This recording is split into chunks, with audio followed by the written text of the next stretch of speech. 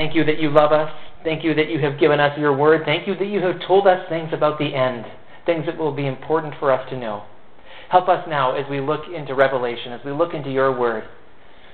We pray that we would hear from you and that you would do your wonderful work of transformation in our hearts. In Jesus' name we pray. Amen.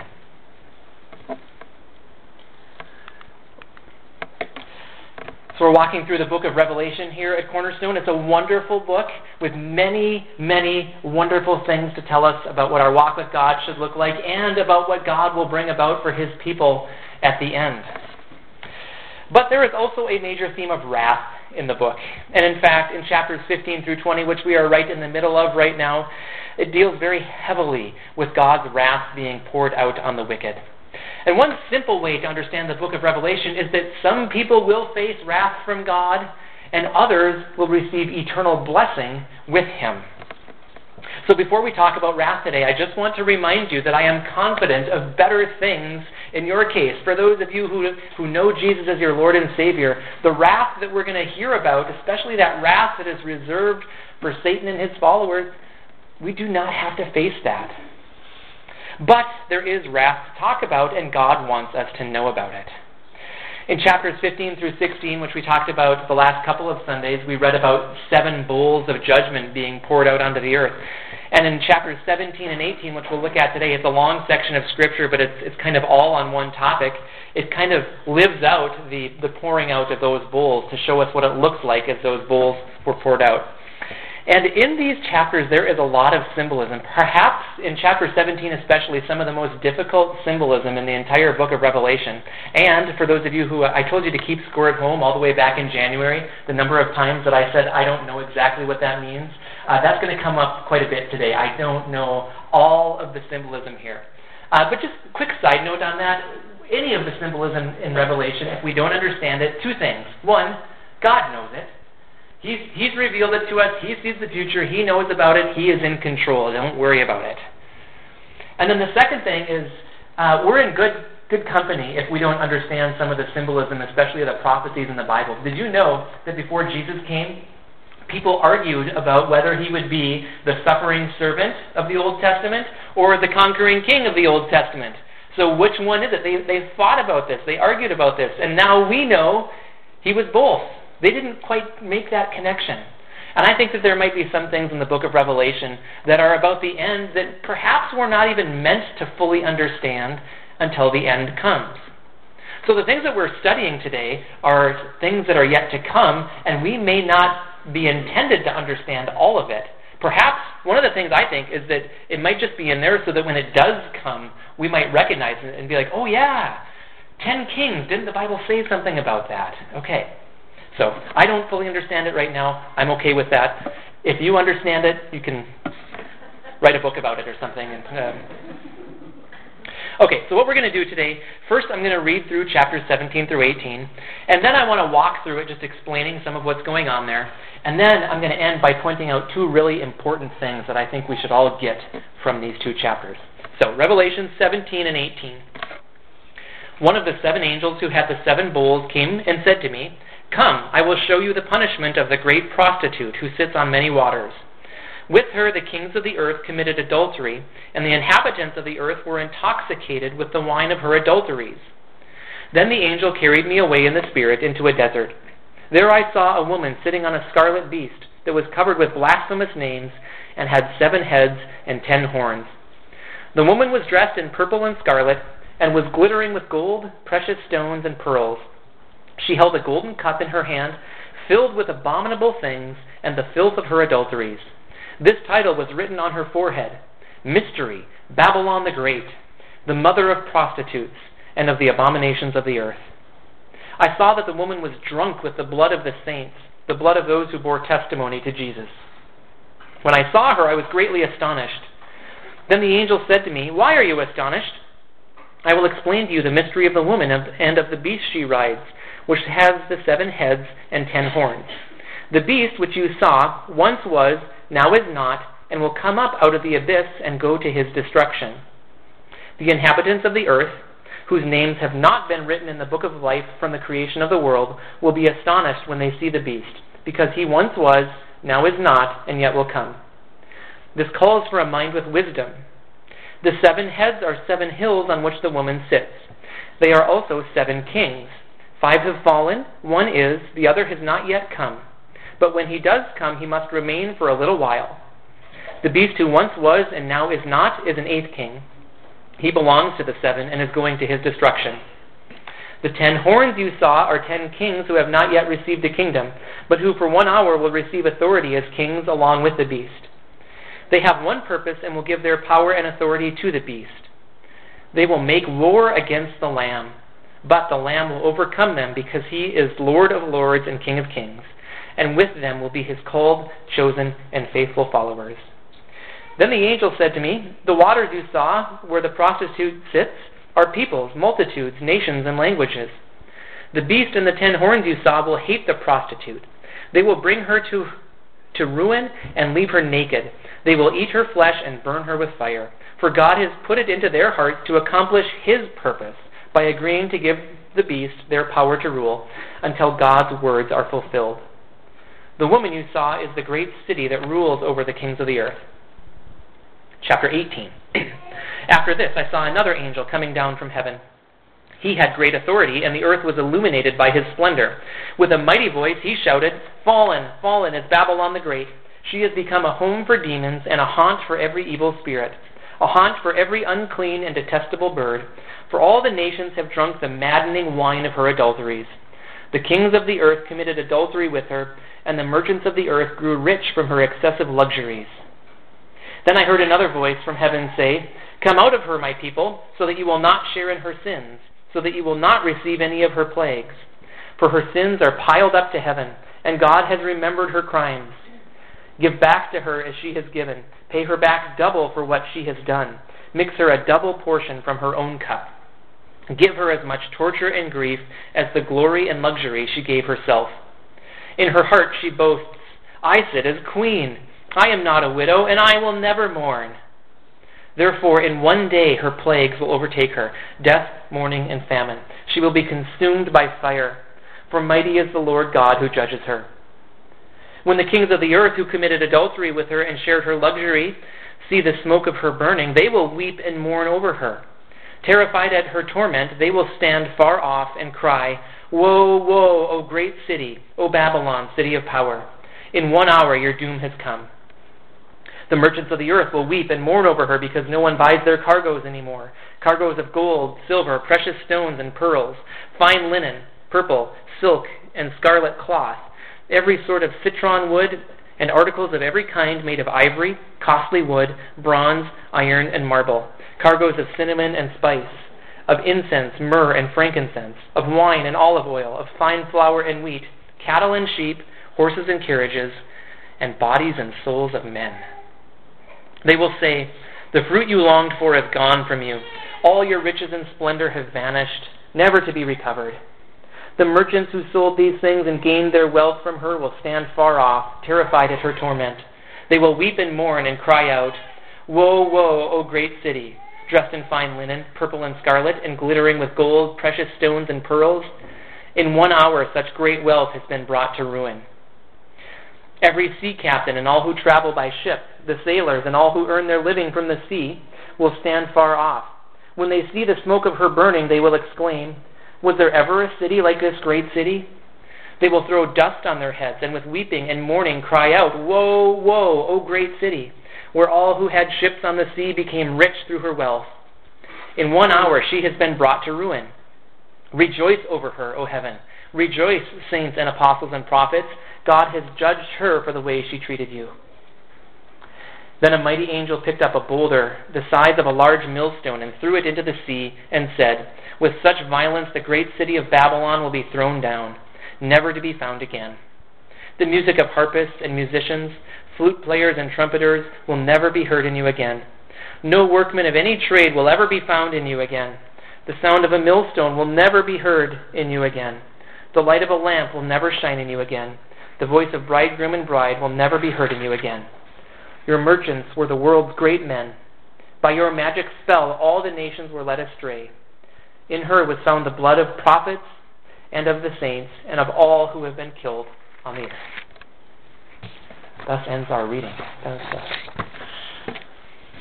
Like I said, I now want to walk through these chapters explaining some of what's going on. And first, from the first 2 verses, we're told that this is punishment that comes from God. God has seen the wickedness of the earth, and he now brings punishment.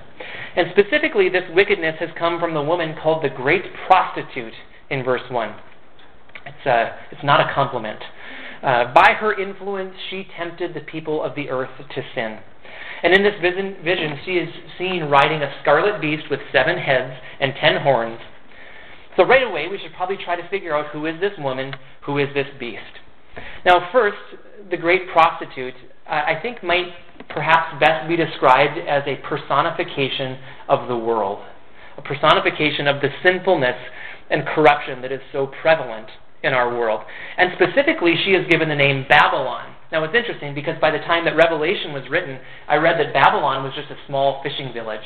It used to be one of the great empires of the earth and led many people into sin. But now, probably in Revelation, it stands as a symbol for the powers of this world that lead people into sin. There's a verse in the Old Testament that might help us understand the symbolism. In Jeremiah 51:7, it says, "Babylon was a gold cup in the Lord's hand. She made the whole earth drunk. The nations drank her wine.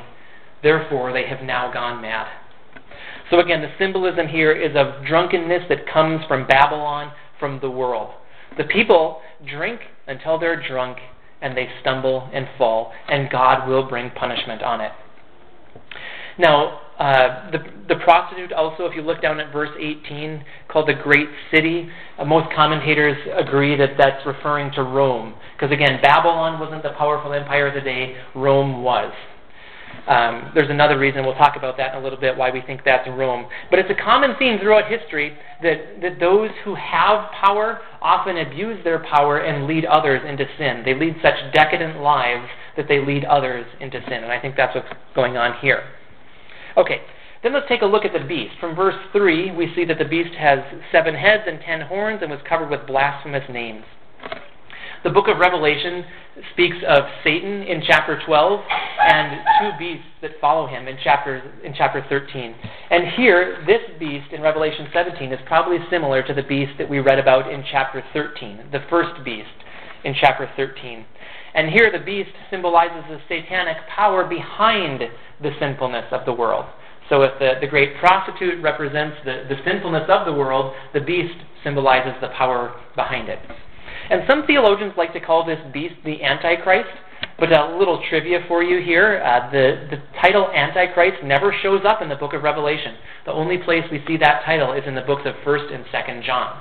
So he very well may be the Antichrist, but Revelation just calls him the beast, so that's what we'll call him. Satan and these 2 beasts come on very strongly on the scene in chapters 12 and 13. But in chapter 12, Satan knew that his time was short, and here already we see the beginning of the fall, and we'll see that more completely in chapters 19 and 20. So their time is short. Now we get to the part of Revelation that's really difficult to understand, okay? So bear with me here. This beast is said to have 7 heads and 10 horns, which symbolize kings.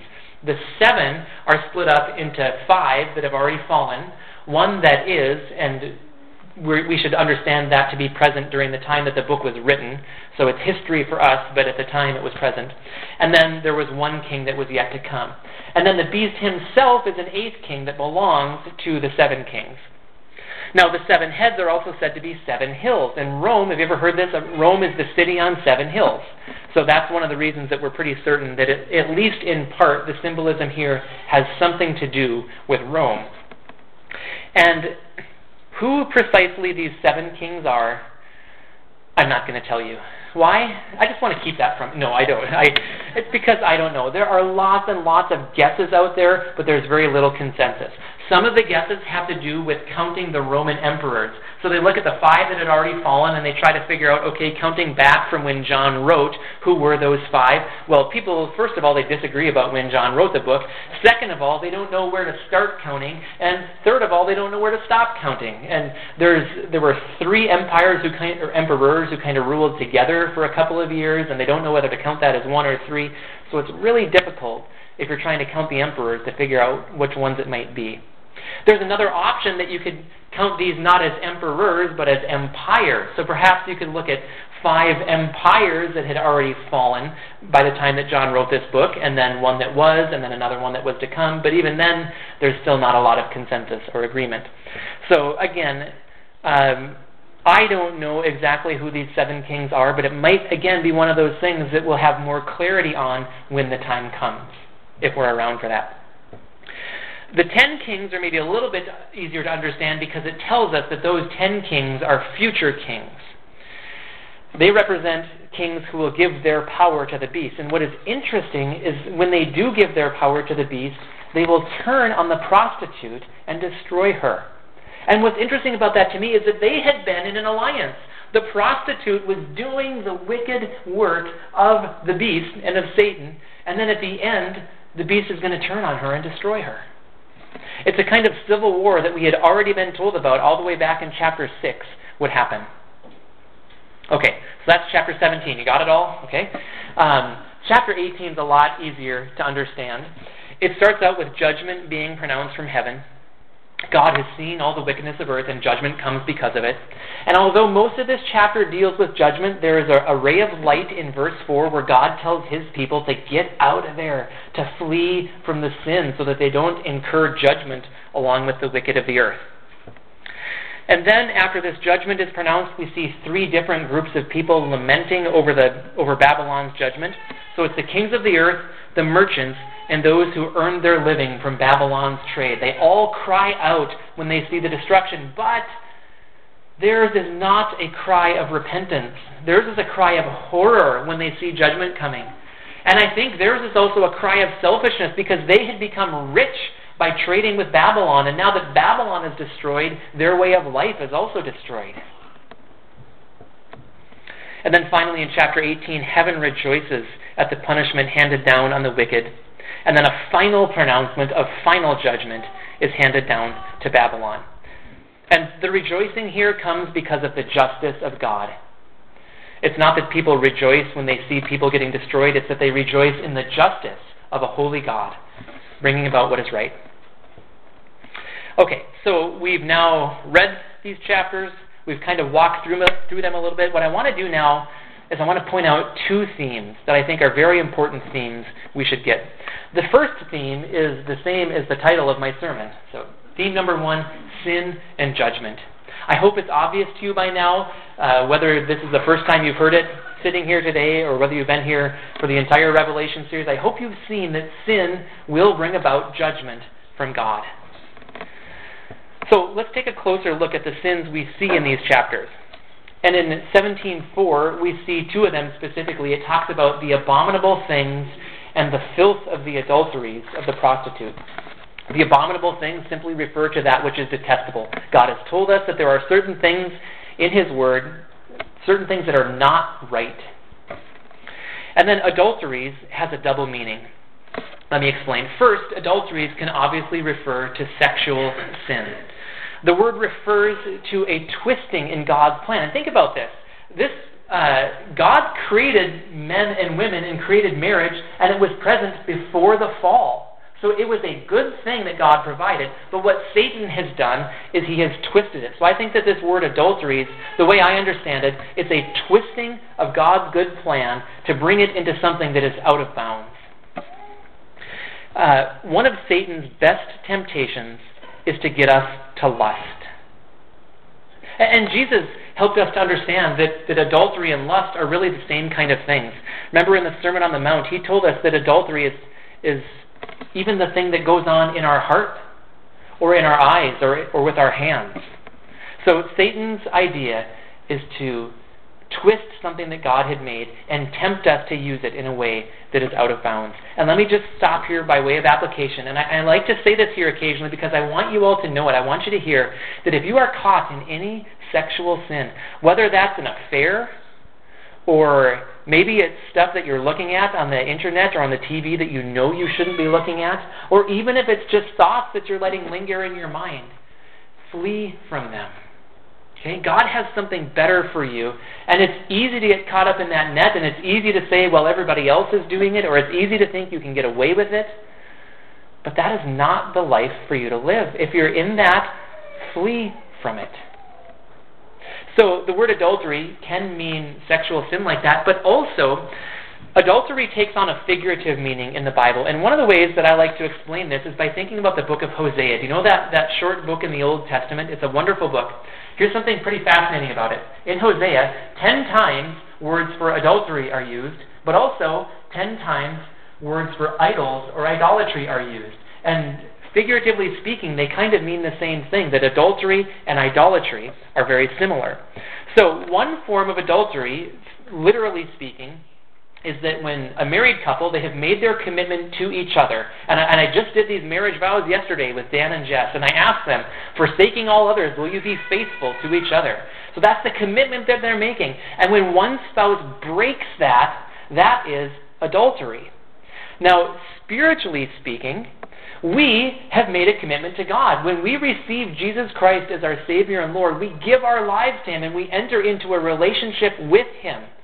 When our hearts then go to any idol, and whether that's a carved image of stone, or whether it's money, or whether it's things that you like to do, whatever it is, if our hearts go away from God, that is idolatry, and spiritually speaking, it's a form of adultery. So we're supposed to worship God. And God describes Himself as a jealous God. And that's a good thing, right? Those of you who know God know that it's a good thing that He's a jealous God. He wants you. Think about a marriage. Those of you that are married, you don't want to share your spouse with another. And that's how God is with us. He doesn't want to share our hearts with an idol. He wants all of us. So let's not give ourselves to any idol. Let's not fall into the temptation of sin, living in any way that would dishonor God. You see, the great prostitute of chapter 17, this is interesting. She thought that she could ride the wave of sin. And when it talks about the waters there, it tells us that the water are people. That she got people to follow her in the ways of sin. And she thought that she could kind of ride on top of it. She thought that she could even ride that beast. Instead, she was destroyed by the very one she gave her life to. That's how sin works. It comes with a false promise of pleasure. But those who live for sin end up being mastered by it and destroyed in it. So we must be careful. We need to flee from sin. I love how it's said in Romans 6. I'm going to read verses 11 through 14 here. In the same way, and by the way, that's in the same way as Jesus does this. So, in the same way, count yourselves dead to sin, but alive to God in Christ Jesus. Therefore, do not let sin reign in your mortal body, so that you obey its evil desires. Do not offer the parts of your body to sin as instruments of wickedness, but rather offer yourselves to God as those who have been brought from death to life, and offer the parts of your body to Him as instruments of righteousness. Then listen to this part. For sin shall not be your master. Sin shall not be your master, because you are not under law, but under grace. Now again, the picture of Revelation 17 is that those who thought they were using sin to their advantage ended up being mastered by it. Can you play with fire in your lap and not get burned? Anything you give yourself to besides Christ will destroy you. The great prostitute was destroyed by the powers of sin who turned on her. And then in 18, God Himself brought down judgment on her. And don't worry, the beast and Satan and the other beast, they'll get their due as well. We'll see that in chapters 19 and 20. God will judge sin. He judges those abominable things and adulteries.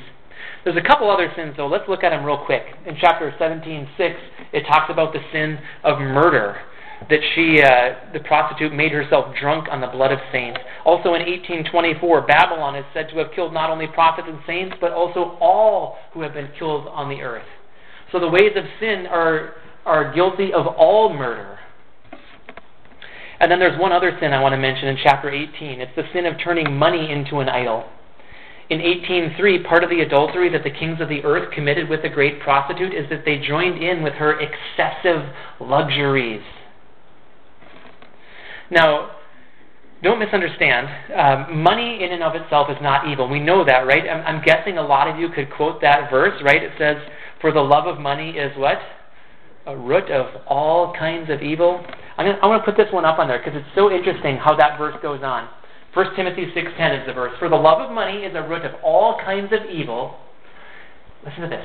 Some people, eager for money, have wandered from the faith. Think about that idolatry picture again. We are supposed to be in this relationship with God where we are committed to Him. But some people, eager for money, have wandered from the faith and pierced themselves with many griefs. Going after money instead of going after God causes huge problems. So specifically on the topic of money, are any of you struggling with a wrong view of money, turning it into an idol? Does money ever get in your way of your devotion to God? Are you more eager to get luxury than you are to follow God? Or how willing are you to give your money to God? Okay, we've looked at a bunch of sins here in chapters 17 and 18. They're really bad. They're so bad that they incur judgment from God. And when we look at it like this, it seems obvious to us that we shouldn't live this way. But we have to ask ourselves the question, why? Why would anybody live like this? Why would anybody follow the beast and the great prostitute to their demise? Well, there are some answers. And I think we have to look into our hearts, too, to see how we're doing as we think about these answers. One of the reasons that people would go into this type of sin is deception. There's a word used, it's translated as led astray in 1823. By your magic spell, all the nations were led astray. It's a term from the world of navigation. So think about a ship traveling 2,000 years ago before they had GPS. How would they travel? Well, during the day, they'd maybe use the sun. During the night, they would use the stars. And the stars are actually pretty reliable for navigation. You can study the charts of the stars. You know where they are. You look at one of them, and you can figure out where you need to go. The problem is, if instead of picking a star to follow your path, you would pick a planet. In fact, the word for led astray comes from the word for planet. And you might be thinking, what? I don't get it. Well, think of it this way. The planets, like our planet, are in rotation around the sun. So unlike a star, which is relatively fixed in the sky, a planet will be moving. And if you chart your course according to that planet, you will get way off course. And I think that's great because think about what we're supposed to do. We are supposed to fix our eyes on Jesus Christ. He is the Son of God.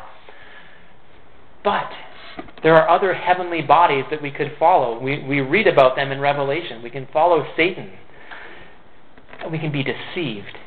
Now, I don't think that people think, well, hey, maybe I should follow Satan today. Most people don't go about it like that. But Satan is in this world to deceive us, to give us those false promises. And sometimes, if we're being honest with ourselves, we are tempted. Satan works on evil desires, and sometimes those evil desires, even though we might know they're evil, sometimes they look good to us. And that's where deception comes from. And it leads to idolatry. I was listening to a sermon earlier this week where they said that all sin is idolatry. If God has a path for us to take, and we reject that path and we go a different way, what we've done is we've replaced God with something. And let me say it this way. I think that it's not a new idolatry because it's been around since the beginning of, since the fall of Adam and Eve. But I think that there's an idolatry in America that's gaining traction, and it's the idolatry of self. I think that all too often in America, the way that people live, and it creeps into the church as well, it's not just people on the outside. I think that all too often that the way that people live is according to the ways of self. And our Bible becomes what we want. Our Holy Scripture becomes that which we think we should go after. And instead of seeking God and what He wants, we just ask ourselves, what do we want? I think it's an idolatry that's very prevalent in our culture today. And we have to be careful that we do not worship self. That we do not spend so much of our time just seeking what we want, that we actually set ourselves up as a god. And it probably has to do with pride too, because it's very easy for us to go through this world assuming that we should simply do what we want to do. But if we do that, again, we turn ourselves into a god. And if we live like that, we stop thinking about the one true God.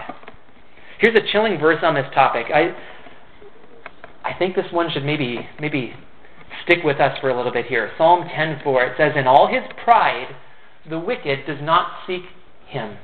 In all his thoughts, there is no room for God. Anybody here ever been so busy with the things that you think are important in your life that you forget about God? In all his thoughts, there is no room for God. What a tragedy to live so completely for self that there's no room left for thinking about God. And again, if we're honest, we can fall into that trap. So what's the corrective? If that's the problem, if that kind of sin brings about judgment from God, what should we do? Well, that leads me into our second theme today, which is worship. Sin leads to judgment. Worship helps us to be on the right track. In my study of the book of Revelation over the last 8 months, I have come to the conclusion, and it's a conclusion now. Earlier on I was saying I'm just kind of working with this, and now it's a conclusion. I think that worship is the main theme of the book of Revelation. You see, God is eternally worthy of worship. And what we see in the book of Revelation is a God who is worthy of worship. And so often the people in Revelation stop and give God praise. And our best life is the life in which we constantly look to God and live according to his ways. And as we live like that, with our eyes on God, living the way that he wants us to, that is worship. Because worship isn't just the songs you sing. Worship is the life you live for God. So where do we see this theme of worship coming up in chapters 17 and 18? Well, I think it shows up several places. First, let's consider the prostitute again. In 18:7, it says, "Give her as much torture and grief as the glory and luxury she gave herself." Do you see that word glory there? She glorified herself. Instead of giving glory to God, which is what we should do, she gave glory to herself. And God's verdict then is that she was worthy of punishment. Okay, where else do we see this theme of worship? Well, here's an interesting one in verses 12 through 14, which I'll put up on the screen. The 10 kings make war against the Lamb, who is called the Lord of Lords and the King of Kings. So, obviously, if Jesus is Lord, we should submit to him. Instead, these 10 kings, they make war against him. And something, I learned this, I heard this before, but I read it again this week. In Rome, the emperor was called the King of Kings. Well, I have a news flash for the Emperor of Rome. He's not. And he knows this by now because he's met his maker. And he realized that he did not make himself. He is not the King of Kings. And whether it's a Roman emperor or whether it's just any average person like you or me, we have the temptation to assume that we are king. To assume that we are the most important person in the world. But we're not. God is firmly established as Lord of Lords and King of Kings, and we should worship him. Okay, where else do we see this theme of worship? In 17:8, it talks about the inhabitants of earth whose names have not been written in the book of life. You get your name written in the book of life by having faith in Jesus Christ, by recognizing your need for him, by receiving him as Savior and Lord. Your name is written in the book of life. But these people, their names were not written in the book of life. And what happens then is when they see the beast, they become astonished or amazed at him and they follow him. You see, it's often been said of the human heart that we will worship someone or something. If you do not worship God, your heart will find someone or something else to worship. And like I said, it might be yourself, it might be some other idol, but you will find someone else to worship. Unfortunately, these people here followed the beast and worshipped him to their demise. That's idolatry. So again, the corrective for us is worship. Now let me show you another way that worship is talked about. Revelation 18:4 says, "Then I heard another voice from heaven say, 'Come out of her, my people, so that you will not share in her sins, so that you will not receive any of her plagues.'" One of the best ways to worship God is to flee from sin. Last Sunday we talked about in chapter 16, verse 9, where it says they refused to repent and glorify God. Meaning that if they would have repented of their sin when they became aware of it, that would have been a way that they could have glorified God. And I love this because it means that people like you and me, if we're ever stuck in sin, we have a way that we can worship God. We can turn from sin. Do you ever feel like in your sin, like, oh man, what an idiot I am. I wish that God would just, I wish I could just hide in a corner and nobody would see me. Well, you know what? That's not the way that we should respond to our sin. If we ever become aware of our sin, we can actually worship God. Think about this. We can bring glory to God by turning away from our sin. So maybe you just want to investigate your own heart right now and see if there's any sin that you've been clinging to. And know that the best thing that you can do, you can bring glory and honor to God by turning from your sin. So what we should do, we should repent. Confess your sin to God. Admit it to Him. And it's often been said, Alcoholics Anonymous would be one place where they do this, but they start off by saying, hello, my name is blank, and I'm an alcoholic. They're admitting their problem. What we should do is admit our sin to God. We should confess it. Don't continue in it any longer. Agree with God that it's wrong, and then ask Him to forgive you. And God is pleased to forgive sinners. How do we know that? For God so loved the world that He gave His only Son. God did that in love. So again, you think about yourself, you become aware of your sin, and you just feel like an idiot. Don't go there. Recognize the love of God for you, that's exactly why He sent Jesus for you, and then turn away from your sin. Confess it. Give glory to God. So I think chapter 18, verse 4, isn't just written so that the people of the end times can hear this voice from heaven saying, come out of her, my people, so that you will not share in her sins. I think it's written for us now so that we can consider any sin that we might be caught in and that we can flee from it. Don't hang on to your sin. Jesus died to rescue us from sin and death. Don't hang on to it. And if there's anyone out here yet who has not yet given your life to Jesus, if you're not sure that you've ever received Him as Savior and Lord, just talk to Him right now. Ask Him to forgive you. Ask Him to take His rightful place as King and Lord and worship Him. And then for those of us who've been walking with Jesus for a while, we still need to talk to Him about sin on an ongoing basis. Let's not be so prideful to assume that we don't sin. Let's be humble and let's repent of our sins. And that is an act of worship. You see, too many people live their lives saying, life is short, live it up, get what you can out of this life. But you know what? The only promise in that kind of a life is judgment. The other life, where we give our life to Jesus, yes, there may be difficulty and trouble, and yes, we struggle, but the promise that comes with a life lived for Jesus is the promise of eternal blessing and the promise of God with us even now. So the way I see it, the difference between those who will face wrath and those who will receive blessing has to do with worship. Now, I'm not trying to confuse the ideas of the gospel and worship, because ultimately those who receive life will be those who have received the gospel message, who have received Jesus. But I want you to see the connection between the gospel and worship, that those who have received Jesus will be the people who worship Him. And that if you say that you have received Jesus, but your life is not a life of worship, then something is wrong. And you should question whether Jesus really is King and Lord in your life. Or really what you should do is repent of any sin that's there and confess again that Jesus is Lord and live your life for Him. So will we live for God or for an idol? Will we give our lives to Jesus, or will we make a life for ourselves? And again, like I said at the beginning, I'm confident of better things in your case. I'm confident that you, even if you hadn't known Jesus until this morning, that you can give your life to Him now and receive eternal life.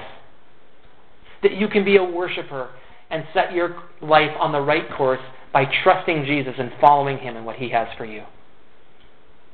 And then just real quickly, this message is not just a message for us. God has revealed this message to us about what will come at the end. There will be wrath for all who align themselves with the prostitute and with the beast and with Satan. We should warn them. If there's wrath coming on our friends, on our neighbors, on our family, we should warn them, and we should urge them to be reconciled to God. Now just very quickly in conclusion, Revelation 17 through 18 paints a picture in which there will be two sides of a battle. Some people will wage war against Jesus. And it's not much of a war they put up. We'll see it. It's going to be a very quick battle. But others will be with Jesus as worshipers. Which side are you on? Let's pray. Father, again, we thank you for making it so clear to us that there will be some who will follow the ways of wickedness and sin and Satan and this great prostitute to their demise. They will face wrath. But God, we pray that we would be people who repent of our sins, who are humble enough to recognize that you are Lord and you are King, that we would give our lives to you, that we would know Jesus, and that we would follow you. God, help us always to be ready to repent whenever you bring sin to our minds, whenever we become convicted by your Holy Spirit. Help us to turn. Help us to follow you in the ways that you have for us. May we be worshipers of you. In Jesus' name we pray. Amen.